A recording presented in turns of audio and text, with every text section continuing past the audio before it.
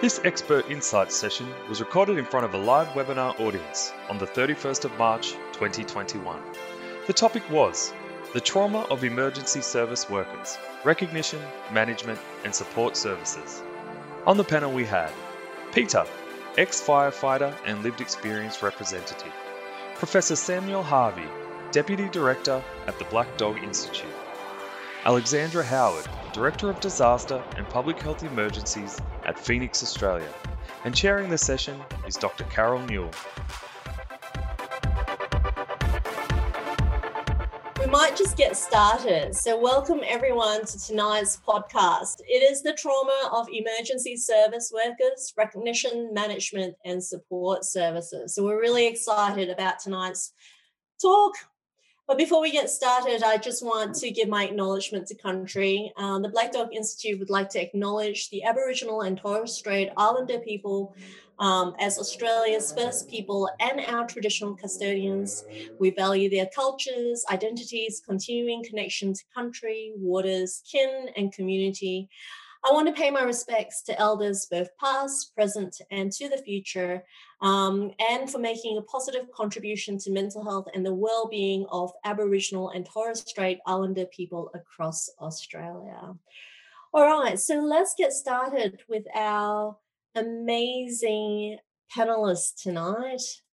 We have got Peter, our ex-firefighter and lived experience representative, who's giving us away, Professor Sam Harvey, Deputy Director of the Black Dog Institute, and Alex Howard, the Director of Disaster and Public Health, Emergencies, Phoenix, Australia. So welcome, everyone. I do love this slide, but actually what we get our panel members to do is we take off the slide and we actually do a little bit of a round table. Love for you guys to actually introduce yourselves and talk a little bit about your experience with emergency workers and you know, just to let us know a little bit about your background. How about we start with Peter? Righto. So I'm ex-firefighter, still involved, but my days on a fire truck are done. So I've spent 15 years within the Country Fire Authority, and I broke down with post-traumatic stress 5 years ago now. And on top of that, obviously having a lot of mates within the CFA, MFB, FRV system and FFM these days as well. I've seen a lot of people go through what I've been through and worse, unfortunately, and it's probably something that is quite close to heart because I've been very close to sort of not being here anymore at some stages due to what I'm battling. So having the chance to sort of put a real face and not just an academic face to the mental health side of emergency service workers is probably something that why I'm here tonight. It certainly helps me as well. I actually find it quite cathartic to actually do this sort of thing. So yeah, that's in a nutshell. I'm sure we'll expand on it later. Yeah, absolutely. Thank you so much, Peter, for being here tonight. And yes, your experience in working in emergency and the challenges with mental health is going to be so important here tonight. We might now turn to Alex Howard. Tell us a little bit about yourself. Hi, thank you for having me and thanks to everyone for joining us this evening. So as Carol said, I work at Phoenix, Australia, Centre for Post-Traumatic Mental Health, and we're a non-for-profit affiliated with the University of Melbourne. And our mission there is around understanding trauma and renewing lives. In terms of my background, I trained as a clinical psychologist and possibly went through that training with Carol. Since that time have worked with kind of a range of people who've been impacted by trauma, including emergency service workers and defence and veterans, things like that. And then I now predominantly do work more in kind of the policy space. So things like kind of leading the bushfire response in supporting emergency service workers, which I'm sure we'll get into more later. Fantastic. Thanks, Alex, for being here tonight. And now we've got Professor Sam Harvey, the not so cool one. Hi, Sam. So I I was a GP in London for a number of years and then retrained in psychiatry. While I was in London, I was a psychiatrist for the London Ambulance Service. I've been based in Sydney since 2012, and over those 9 years have set up at the Black Dog Institute a program of research around the mental health of first responders. So we've been doing a lot of research with first responders here in New South Wales around how to protect them against mental health problems, what sort of training their managers should have, and then also looking at treatment programs for emergency service workers who develop PTSD. I still do clinical work. I see patients once a week in the clinic at the Black Dog Institute, and recently we have established the Bushfire Support Service, which is a national service for emergency service workers suffering from PTSD, depression or anxiety, and so running that service together with Richard Bryant. Fantastic. Thank you, Sam. It sounds like you've got your plate is very full, so thank you for making the time tonight. No, my pleasure. So we might actually start with Peter. Peter, I would love to hear a little bit about your history and the challenges you face with mental health as an emergency worker. So you've got quite a bit of a story there. Horror story some days, I think. So I joined, look, from a CFA point of view, I joined when I was 16. So I had a big gap in the middle. So I roll over on the wrong side of 40 these days, in a couple of months' time. So I had a big gap in the middle, but I joined at 16. I attended my first fatal car accident at 16 as well. So, and back then, I would say the emergency service world wasn't as equipped as what it is now, especially in regards to mental health and what the real traumas of that sort of that we deal with on a day-to-day basis, as we are now. A lot of the stuff I saw when I was between the ages of sort of 16 and 20, 21 were pretty high-speed car crashes and a lot of stuff like that. And then I had a big break. I moved with other work. I moved to regional Victoria after living in metropolitan Melbourne for quite a while. And I rejoined CFA about 12 months after Black Saturday. And yeah, so then again, it's not just the fires, I think now, and from a firefighter's point of view, and it doesn't matter whether it's Fire and Rescue New South Wales, Queensland Fire Service, doesn't matter where we are in Australia or the world for that matter. Firefighters do more than just put the wet stuff on the hot stuff now. We do car accidents. We have a huge range of technical rescue and mechanical entrapment responses that we do. And I think it adds to the weight of expectations and pressures that come with that. And the reality is that generally when we're in a big red truck, we're going to someone on their worst day. It piles up, and we all see stuff, and we're very good at turning the emotion off. From an emergency service point of view, we are all very, very good at doing that, because it becomes, if we let emotion get in the way, then we become not useless, but we become a little bit too attached to a scene.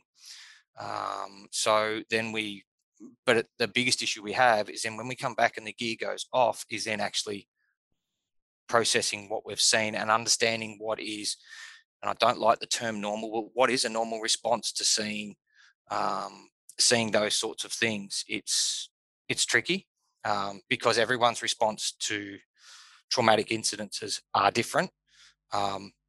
Emergency service workers, we're the helpers at the end of the day. We don't like admitting that we need help. And it's a really hard nut to crack.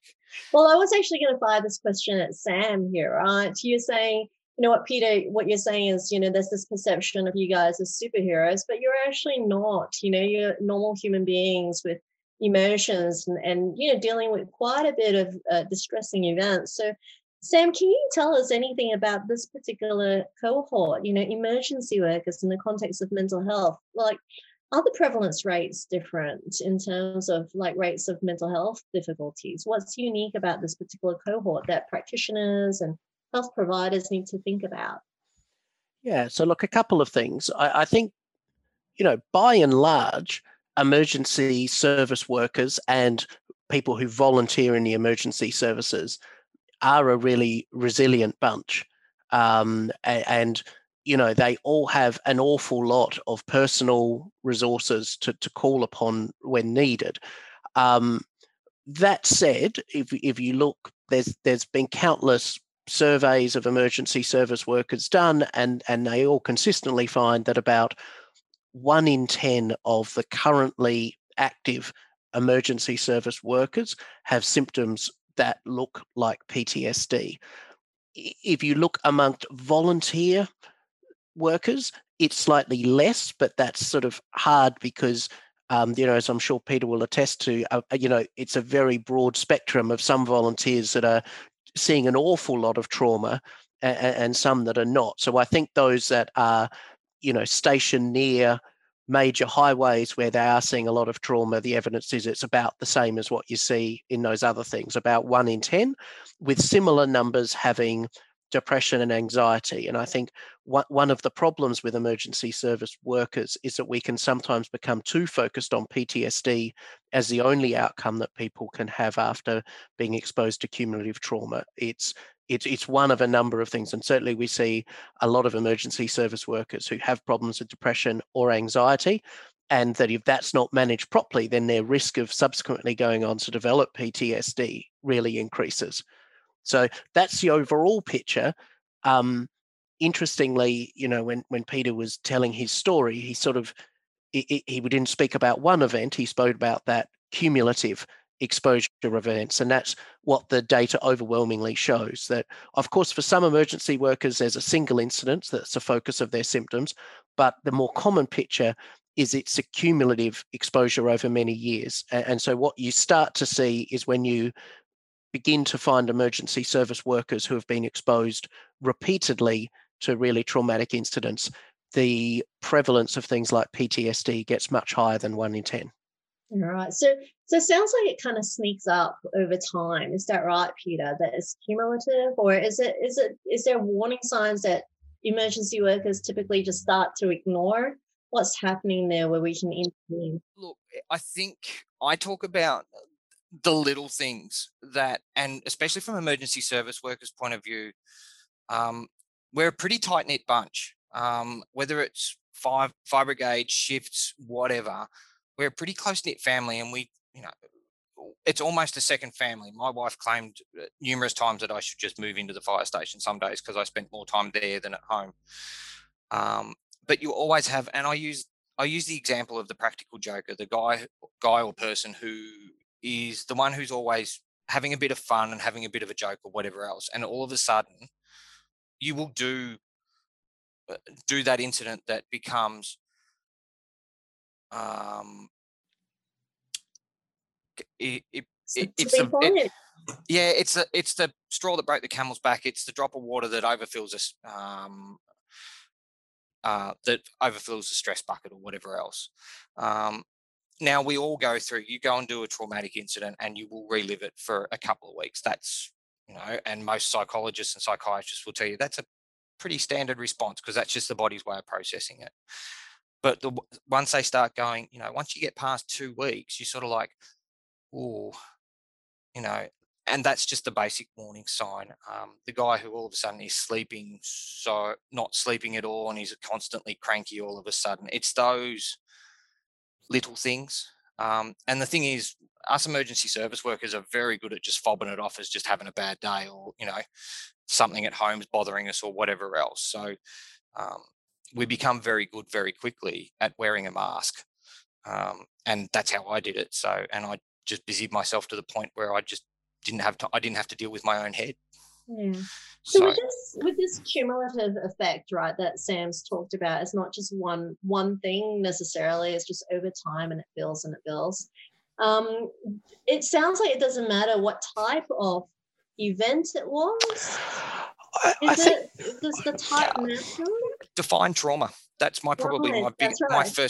my first and foremost thing. And Sam, please feel free to step in on it. And Alex as well. And Alex as well, please. Conversation. We might go to Alex first, actually. What are your thoughts about the type of trauma? What, slow-moving trauma, like something like coronavirus, versus something really fast-moving like the bushfires and the recent floods we have? Does it matter the type of trauma? I mean, I'm going to give a reasonably standard response and say it really varies from person to person how they're impacted. We do see that there are general trends in terms of the kinds of trauma experiences that people are more impacted by. So interpersonal types is one of kind of the examples often given, but it's not as simple as, well, there's a kind of a dose response relationship. Well, the more trauma you get, the more impacted you're going to be, or if it's this type, then this is the response you're going to get. As Peter's story reflects, it is more complicated than that. And I think the other part is, and this is one thing when I do training with a lot of, not so much mental health professionals, but other people supporting people who've been impacted by trauma, I, going to Peter's point, try not to go too much on, well, this is the technical definition of what a potentially traumatic event is. I just think, what's more important is, when it comes to giving an official diagnosis of PTSD, sure, but, for most of the support that people required, I find really focusing on what is it that they've come to you with, what are the impacts they're reporting, rather than getting into a great debate about, the specific what's the label. Yeah. And that, works differently for different people, but yeah, and it depends on your role and what you need to get from that conversation with the person. Yeah, Carol, I think, look, it's a good point that Alex makes, and I think there is a whole literature out there about what type of traumatic events are more or less likely to cause PTSD, and interpersonal violence more common than natural disasters, et cetera, et cetera. There is some stuff with emergency services around that. I think one of the really interesting ones is the issue of control. And Peter may be able to speak to this, but I think emergency service workers are trained to deal with situations, and when they're found in situations where they feel they have inadequate equipment or inadequate training or inadequate resources or control to deal with a situation, I think that's particularly distressing for emergency service workers. Having said that, from a practitioner point of view, the reality is if you're seeing an emergency service worker, almost certainly they have had adequate exposure to trauma for you to be inquiring about PTSD. So I think it's not necessarily helpful to say, tell us about the worst thing that you've seen when you're, a GP or some other health provider, primary care health provider. What you want to do is to be saying, okay, like this person has seen enough trauma. At what are their level of symptoms at the moment? Because I think sometimes, and again, Peter, correct me if I'm wrong, particularly with emergency service workers who've been exposed to cumulative stuff, there can almost be a sense of, well, I haven't seen anything that everyone else on my truck hasn't seen, so I don't want to complain about what I've seen, but then again, I have got these symptoms. So sometimes it's easier to ask about the impact rather than the events. Yeah, and look, at the end of the day, and I come back to my point of define trauma, because what I find traumatic, and I use the example of a house fire because that's quite a common one for firefighters. I'm quite comfortable, and still am to this day, to suit up, run 3 lengths of hose into a burning building and never have a problem, because that's not traumatic to me. I have the training, I have the knowledge, I understand what I'm staring at. But for the person standing on the sidewalk watching that happen, they're going, this is the scariest thing I've ever seen. Like, are those guys going to come out? There's so many things that can come on to that. So everyone's definition of trauma is different. And I think, as you rightly say, Sam, it's we've all seen it.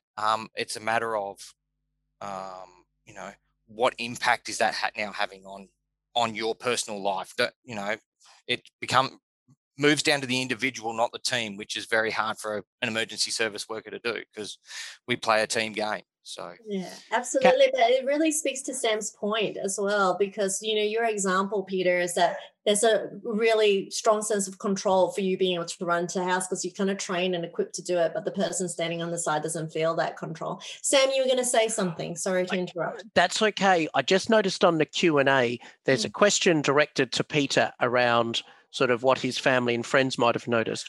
So I will cover that, if that's all right, Carol. Yeah, I'll cover that one. So I suppose probably about 12, 18 months before I broke down, we had, my wife and I probably had a discussion about whether I was going down that road, and that post-traumatic stress might be some sort of a discussion.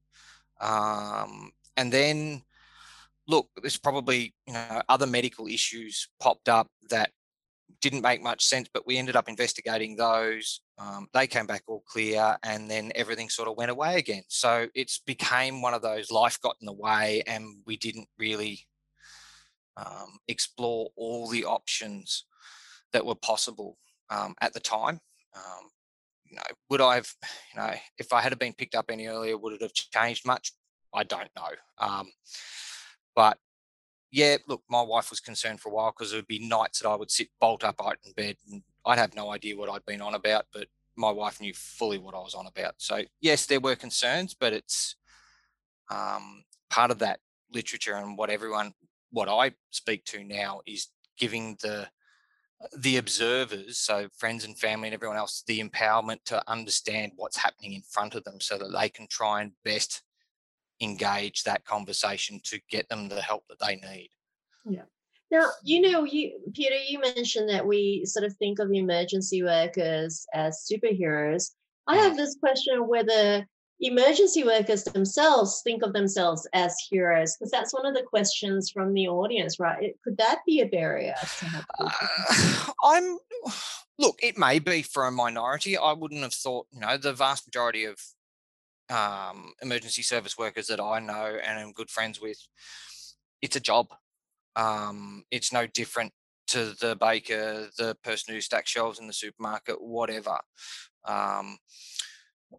We will joke about from time to time the fact that we can pull off some pretty ridiculous stunts when the adrenaline's going at flat knacker, because when you've done it and you've got the adrenaline flowing, you realize that, yeah, you can pull off some pretty superhuman efforts. But yeah, I'm not sure that we view it as that. We may run with the adage a little bit to get the support we need, but I'm not sure that I think the vast majority of emergency service workers think we are. I'm happy to be corrected on that one, by the way. So no, it was just a question from the audience as well. So I thought we'd pivot back to that. Now, I'm going to do a little bit of a pivot now to trauma-informed practice, because it's, you know, on the agenda here to discuss. Alex, what does it mean to be a trauma-informed practitioner when working with emergency personnel? Because I think this is really important. Yeah, I mean, I think essentially, probably most people who are listening have heard the term trauma-informed care, and there is a long history that's come out of more drug and alcohol spaces and things like that. But in terms of, you know, for now, for this situation, what am I thinking of when we think of being a trauma-informed practitioner? It's really recognizing that a majority of the people that you are working with are trauma impacted. And this, you know, we could tip up to 100% probably if you're working with an emergency service worker, and really thinking about all aspects of your engagement with them, from your very first interaction to, you know, when you have kind of finished your sessions with them, through the lens of being trauma informed. So thinking about how can we enhance someone's sense of safety or enhance their sense of control. And I think it was Sam, I think everyone's mentioned this importance of a sense of control that is not there in a lot of traumatic situations. So it's really about creating an environment that allows for trauma recovery. So it's not, I think a really important point is it's not about in and of itself is not a treatment, but it's about, well, how can I, as a psychologist, how can I, as a GP, as an allied health worker, as a peer to an emergency service worker,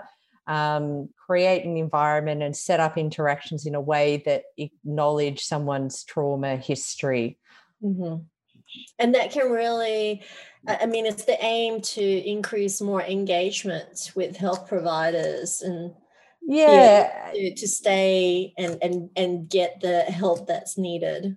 Yeah, I mean, I think that's probably, that's one of the benefits that we would hope come from it. This definitely is in the category of evidence informed, which I think is really important to say, but it is something that is well received by people who use services to be trauma informed. So another hope behind trauma informed care is, it's drawing on people's strengths. And I think Sam made the brilliant point before that, this cohort in particular have, they're typically very resilient. They have a lot of strengths and things that they are coming with already that can help them address whatever issues they're coming to you with. So I think, coming from that strengths-based approach is really important as well. And also the idea is that not only if you're trauma informed, are you supporting someone's recovery in whichever way is appropriate to your role, but it is also a bit protective for you yourself in terms of kind of there being a real focus on self-care and your own psychological safety and other aspects like that. Yeah. So say as a practitioner or a service and organization, how can we be more trauma-informed? What are some of the trauma-informed practices we can put in place? You mentioned a few when we were chatting before that's just so practical. Yeah, I think, it can be kind of as simple or as complicated as you want it to be, trauma-informed care. And it's really about applying principles to your current role, not about changing your role or anything like that. So I think, a really practical example that we work with people in bushfire impacted communities is, being conscious of what news they're showing in the background in the waiting room. Having coverage of bushfires in the waiting room is probably not going to be helping anyone in that waiting room, or equipping the person on the phone that takes the first phone call from someone like Peter to feel that they can kind of get the information that they require, but also without feeling or making the other person feel that they need to give a blow-by-blow detail of the trauma just to access the service. And, even something about being really overt that I'm not the best person for you to tell me this to because, that's what you're going to speak to your GP about or something like that. So it can be really, really practical things like that as well. Fantastic. So, we talked about like trauma-informed care being like just creating that right environment, right, for people to want to seek help. And I might just turn back to Peter now, and even to Sam, if you've got some research in that background as well that could inform this question. But what are some of the barriers for emergency workers when it comes to help seeking? Firstly, we're a bunch of stubborn gits, so that's a really, really good start. That's the official term, is it? The official barrier. Look, at the end of the day, we're the helpers, and we don't like admitting we need help. And that's, I think, and it speaks to Sam's comment about the fact we are a pretty resilient bunch. We kind of, I use the term adapt, improvise, and overcome.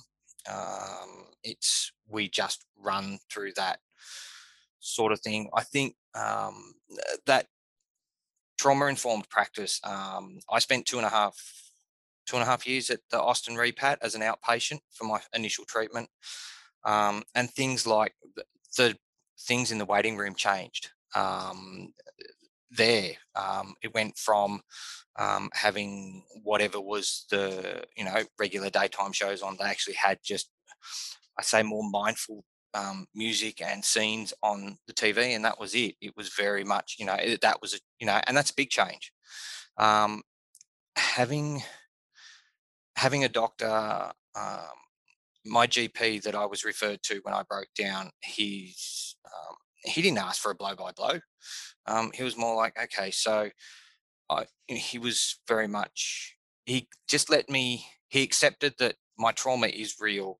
He accepted that what was going on was real, and just went with, okay, now I just need to refer to the right people. And he wasn't afraid to say, bear with me, give me a week. I want to go and have a chat to a couple of psychologist colleagues or psychiatrist colleagues, whatever he needed to at the time, and coming back with the right answer. So we weren't chopping and changing and going through 3 or 4 different treatment programs. I think it's that whole nightmare. And I spoke on a GP training package for Black Dog about, I've heard of horror stories of having firefighters, emergency service workers going, well, you knew what you were signing up for, so what's the problem?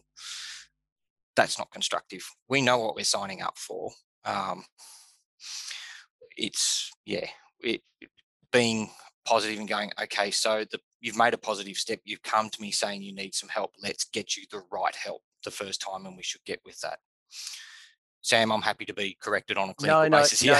No, you're totally right. I mean, in terms of barriers to seeking help, I mean, there's the same barriers there that we see for mental health in any occupational group, just in terms of the stigma around mental health. There's no doubt that it's absolutely amplified amongst emergency service workers because of the culture of the organisations and the whole sort of 7-foot-high bulletproof sort of mentality. There is also a problem.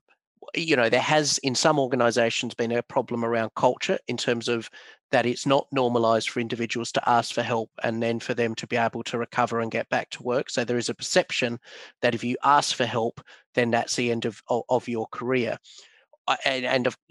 We and others are working with lots of agencies to try and change that, and it is changing. I think in terms of some of the key messages, we this issue of providing different pathways for individuals to be able to seek help. I mentioned at the start that we were one of the groups who set up a support service for emergency service workers across the country at the end of last year. And that was a totally anonymous way for people to ask for help. And when they asked for help, they came through and got free service, free care, free treatment, totally separate from their agency. One of the things we did as researchers, we wanted to gather a bit of information on who was using the service. So we asked a question about just which agency did people work for. And when we looked at the patterns of people using the website, when people got to that question, there was a massive dropout. And when we went and spoke to emergency service workers, they said, I know you're not asking me for my name, but just me answering that question makes me anxious about being identified. And so we removed that question, and suddenly we're getting huge numbers now passing through that point. So I think it's easy to underestimate just how much concern there is about individuals being identified. And so I think these pathways that allow people to get help without having to identify themselves in the agency is hugely important in terms of early help. I think the other thing that's really important is sort of changing the narrative around recovery, that we know that emergency service workers, even when they develop PTSD after years of cumulative exposure, that they can have really good rates of recovery if they get good evidence-based treatment early. What's really frustrating is when I see an emergency service worker that put their hand up for help 5-10 years ago and has spent 5 or 10 years seeing people who haven't kind of got them involved in good evidence-based treatment, and then it's really, really hard for them to recover. So I think there's definitely structural, cultural, organizational barriers, but I think there's also the one thing we can do is make sure that when people ask for help, we link them in with the really good quality care early, because, time matters. Yeah. Yes. So does that mean, Sam, that is when you talk about structural changes, it sounds like we almost need to be training managers and supervisors to be able to direct people to the right sort of help? Is that what you're talking about? No, a bit of that. I mean, absolutely. We've done studies that show that if you train managers in emergency service agencies to not to be lay counsellors, but just to be able to recognise when someone is struggling and have a good conversation with them. That makes a big difference. We see rates of psychological injury claims dropping by 15% when you get managers doing that training. But I think the other thing that's important when we speak to GPs and other people working out in the sort of health provision space is, when you see an emergency service worker with possible symptoms of PTSD, that's tricky to treat, but there are experts services out there who can provide that treatment. And so, to be honest, if you've got an emergency service worker with possible PTSD, you might get lucky kind of sending them to the usual local service, but there's a reasonable chance that you won't. And I think we now have pathways to get people across the country being able to get linked in with really high quality services locally. And I think we have to change that culture about Absolutely. that actually, this is a specialist problem that needs specialist help. I think, can I add something onto that, Carol? Because it was something that when I went up to the walk off the wall at Mildura a couple of weeks ago, it's very interesting, and I note what Sam says that from especially from a firefighting point of view, the top end of management is very much aware of the prevalence, the issue, the need to do something about it. I think, and this is a personal opinion, but I think somewhere in the middle, we get a little bit lost on the message. It gets diluted.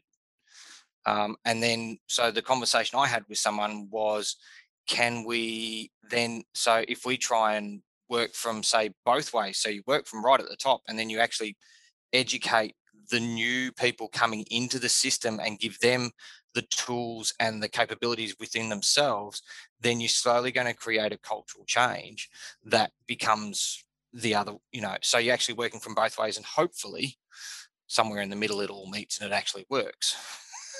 And Carol, can I add something to that really good point from Peter, both adding to it, but also answering sort of a couple of the live questions, which I think sort of get to the heart of that similar thing that, there's a whole lot of stuff we have to do to make sure that people, when they get symptoms, get linked up with proper, good quality expert care. Then there's another whole discussion around what can you do with people who are feeling overwhelmed, who are aware they're being exposed to a lot of traumatic incidents, who are not yet unwell.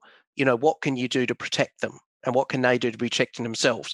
And I think the take-home message here is from the research is that just talking about mental health, just doing mental health awareness, just having posters up, that does very little.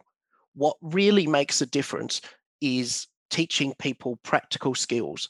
And so what increasingly we're trying to do with emergency service workers is to actually teach them practical skills about how to handle the stuff that they're exposed to. Now, most of that is about just enhancing their usual coping mechanisms and the usual supports they have around them. But additionally to that, the types of, we've done a couple of studies where if you teach emergency service workers some basic mindfulness skills, that allows them to be able to gain some control over the ruminations when they start happening and to settle them down before it develops into depression or PTSD. A number of the emergency service agencies in America now have yoga programs as part of their ongoing training, but it's yoga that's tweaked to be appropriate to emergency service workers. The firefighters often do it with their breathing apparatus on because it teaches them all about controlling their breathing when they're aroused. And it has that real focus on the mindfulness skills. And we're just about to start testing some of that in emergency service workers here in Australia. So I think there are those practical skills that people can learn. If people, there's a couple of free apps or online programs that we can put in the links that people can use if they want to be looking at that. The only other thing I'd notice, I've been trying to answer some of the questions, typing them. I don't know if everyone can see that one. I think this whole issue about how do you improve somebody's resilience without getting in the way of their usual coping is a sort of the big elephant in the room. There was a really famous study where they got a group of people who'd come into hospital after nasty accidents. So they weren't emergency service workers, but they did what used to be thought of as being the right thing, debriefing, give them information about PTSD. That increased the risk of PTSD amongst them. And that was because it was getting in the way of their usual coping. So, and that's been shown repeatedly. So I think it's all about teaching people the skills, putting the support around them, enhancing their usual coping. Yeah.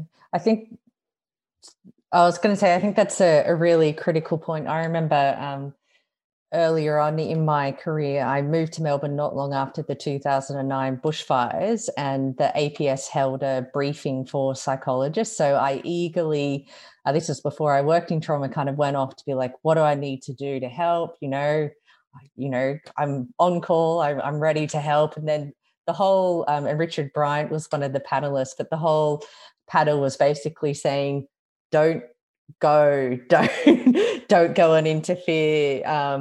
We'll manage this within the community. Let's not kind of run in and give them our top tier trauma focused CBT for people who haven't developed PTSD. And that's, I think that message is becoming a lot more recognized, that shift away from one size fits all psychological debriefing, but it still comes up a surprising amount that it's still pretty common practice. So I think that's something for us as a field to keep educating people about. Yeah. So one of the things we would really want to promote tonight is some of the resources. So, Sam, you talked about pathways. There's some really great pathways available. Some of the pathways de-identifies that individual, right? So both Phoenix and Black Dog Institute at the moment are providing some really great services to emergency service workers. And so I think there has been some confusion between what Phoenix provides and what Black Dog Institute provides. And if you were to sum it up broadly, Alex, how would we distinguish between the two services? We've got Phoenix Australia with a lot of support and resources, and there's also Black Dog Institute as well. So we might actually get you to maybe give us a broad sense of how they're different and talk a little bit about Phoenix, and then I might turn to Sam, who can talk a little bit about the Black Dog Institute.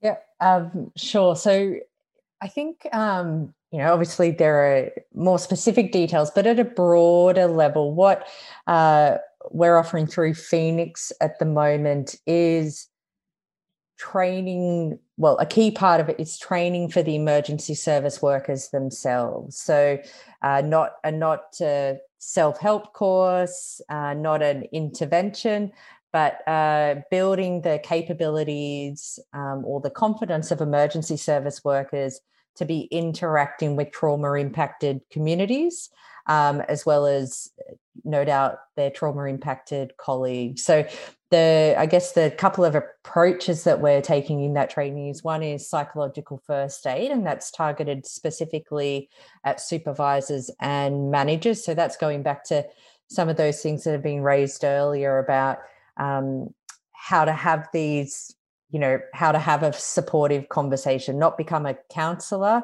but how to have those interactions with colleagues who have been impacted. And then the other training that we're offering is trauma-informed care, which is for kind of anyone within the emergency services to help them equip them or feel more confident to work with community impacted people, as well as their colleagues. And I think a critical part of that is some of that, both of those courses do include some of the skills that are probably helpful themselves for the emergency service worker doing the course. But there is a key self-care component at the end where we ask people to bring together, what have you done in this course that could be helpful yourselves, or what are the resources and strengths that you're already calling upon.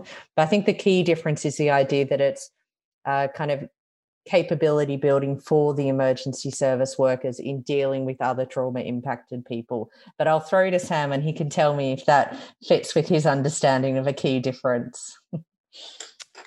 Yep. No, I think that's a good point. And I did, Alex, I put a link to the Phoenix Australia website in one of my responses to one of the questions there, because your website has lots of really lovely videos and pamphlets that people can give to patients or friends or relatives who are exposed to trauma.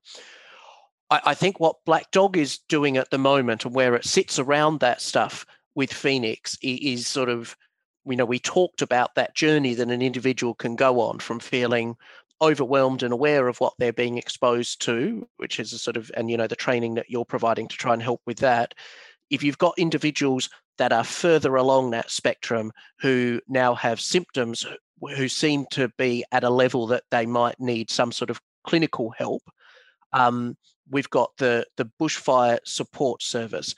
And so, as outlined on this slide, that's a website that the individual emergency service workers or volunteers or their family can go to. And at that website, there's information, but there's also, at the core of it, is the ability for them to be able to do an online mental health assessment, totally anonymous, as we spoke about before. They then get a report which they can print out, show to their family, take to their GP as a conversation starter. If they're not willing to or not ready to speak to anyone at the moment, they also get provided to links to some of the free online treatment programs. If they are wanting to speak to somebody, they also get access to both the Black Dog Institute Clinic and Richard Bryant's PTSD service. And so we will provide assessments and treatments for anybody coming through that website. So essentially where we are now is it means that any emergency service worker or volunteer around Australia can get access to free treatment for depression, anxiety, or PTSD via this program. The treatment is all done via video conferencing, as we're doing now. So there's no geographical restrictions. And if they have PTSD symptoms, they'll be treated by one of the best clinics in Australia, run by Richard Bryant, where you can be guaranteed they're getting the best evidence-based care. If they've got depression or anxiety, they'll come through our mood disorders clinic at the Black Dog Institute. So I think it's a resource that we're really trying to promote and get out there, because it gets around a number of those barriers that we've spoken to this evening. And of course, for GPs or other health professionals who are on the line, they can refer directly into this service as well. They can just give us a call and we'll be able to arrange to see the patient. So it's really a single service that lies at the end of a number of different pathways. Patients can go there directly via the website, or GPs can give us a call or an email. And I assume we're going to put the links on at some point, aren't we? I think if Katie in the background can pop the links up there, that'd be great on the chat box. And I think that answers Chris's question, which is the referral pathway. We can self-refer, but GPs can also refer through there. Yep, you can self-refer, and we don't need a mental health care plan, because it's not going through the Medicare system. It's got its own individual funding stream. So I think even that is really helpful for some individuals, because they can, of course, we will involve where we can, we'll be involving the GPs in the ongoing management. But I think it's just one barrier that we don't have to go through, and there's no gap payment. Not often you hear a psychiatrist saying that. And I think I presented I tried to make a kind of a simple distinction, but I will now come back in and complicate it just a little bit, Carol, if I can. So I focused on kind of the training that we're offering to the emergency service workers. And I think it's a really great service and resource that the Black Dog Institute is running, which is amazing. And we're certainly spreading the word about that as well. But there are a couple of other things worth mentioning that are more targeted at the health professionals supporting emergency service workers that I'll kind of adding at the end. And that is we have a short kind of an abridged version of trauma-informed care for GP practice staff and community health staff. So anyone working in those settings, from a GP through to the medical receptionist, practice manager, with the idea that to be truly trauma-informed, it is at an organisational level rather than just at an individual. So that's kind of a 90-minute online course that people can access. And then the other resource for professionals working with trauma-impacted people is the Disaster Mental Health Hub. So that's currently targeted at the helpers of people who've been impacted by trauma. And I think at the end of what are we now, March? At the end of April, there will be a new range of resources on there specifically targeted at emergency services, kind of working in the disaster space. So they're my slight complications. I'll throw back to Sam. It's a good point, Alex. I think the first part of our answer was all about the individual emergency service workers. And I think, that's clear in terms of where on the spectrum the Phoenix training sits as compared to the assessment and treatment service we're offering. In terms of the training for GPs and other health professionals, yes, and that mental health hub is great.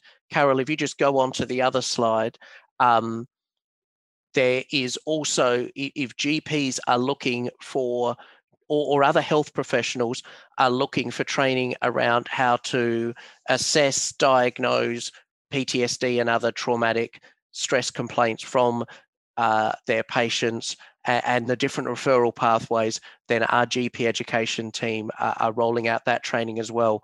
And I think, am I correct, Alex, that we've tried to sort of make sure that we've got different regions that we're covering, so that in reality, the take-home message is there's really great training that's now out there for GPs and health professionals that's covered by these, the increased funding that's followed after the bushfires. So if they contact either one of us, we will make sure they get linked in with the local training in their area. Yeah, and the trainings would be complementary. So the Black Dogs ones is much more specific to the treatment of PTSD and the referral pathways. And if we think of trauma-informed care as that kind of wraparound approach, so if you were really into training and a bit of a training junkie, then you'd get something from both of those. I'm sure. And yeah, we will make sure we're trying to direct people to what we think might be the appropriate one.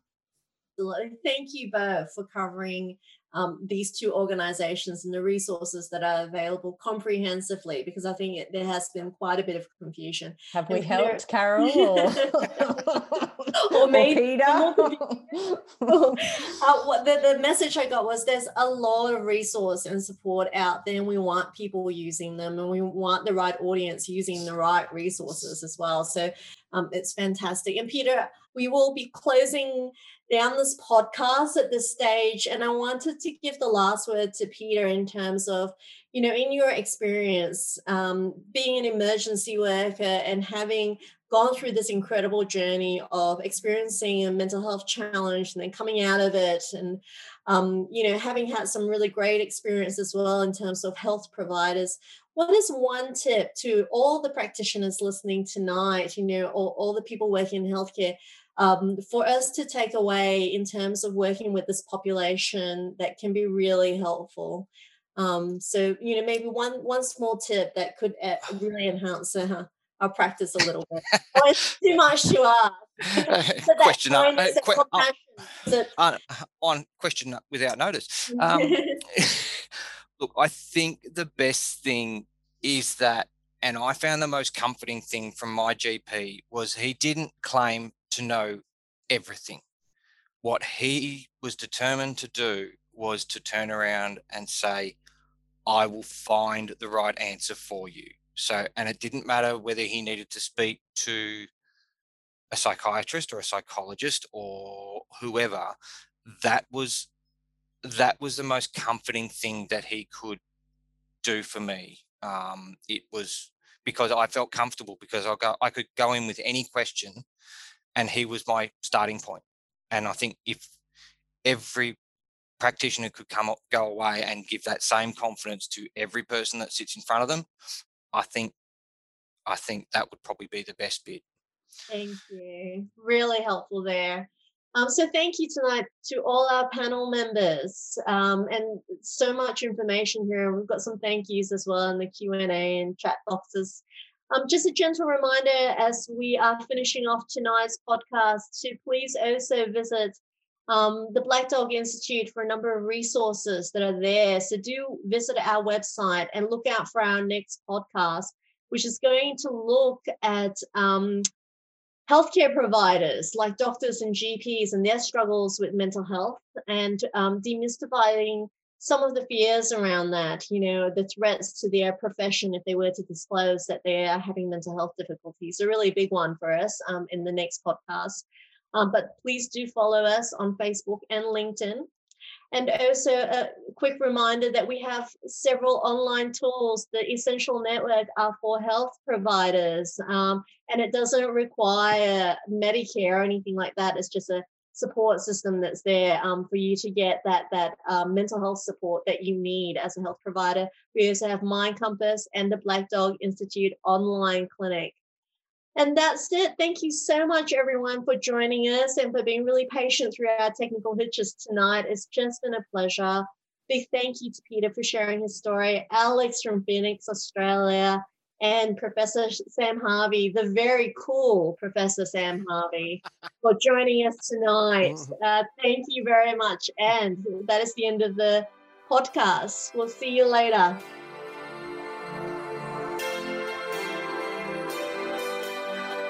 Thank you for listening. If you'd like to hear more of our podcasts, subscribe to and review Black Dog Institute on iTunes or your preferred podcasting platform. If you're interested in knowing more about our educational programs and research, please visit our website at blackdoginstitute.org.au.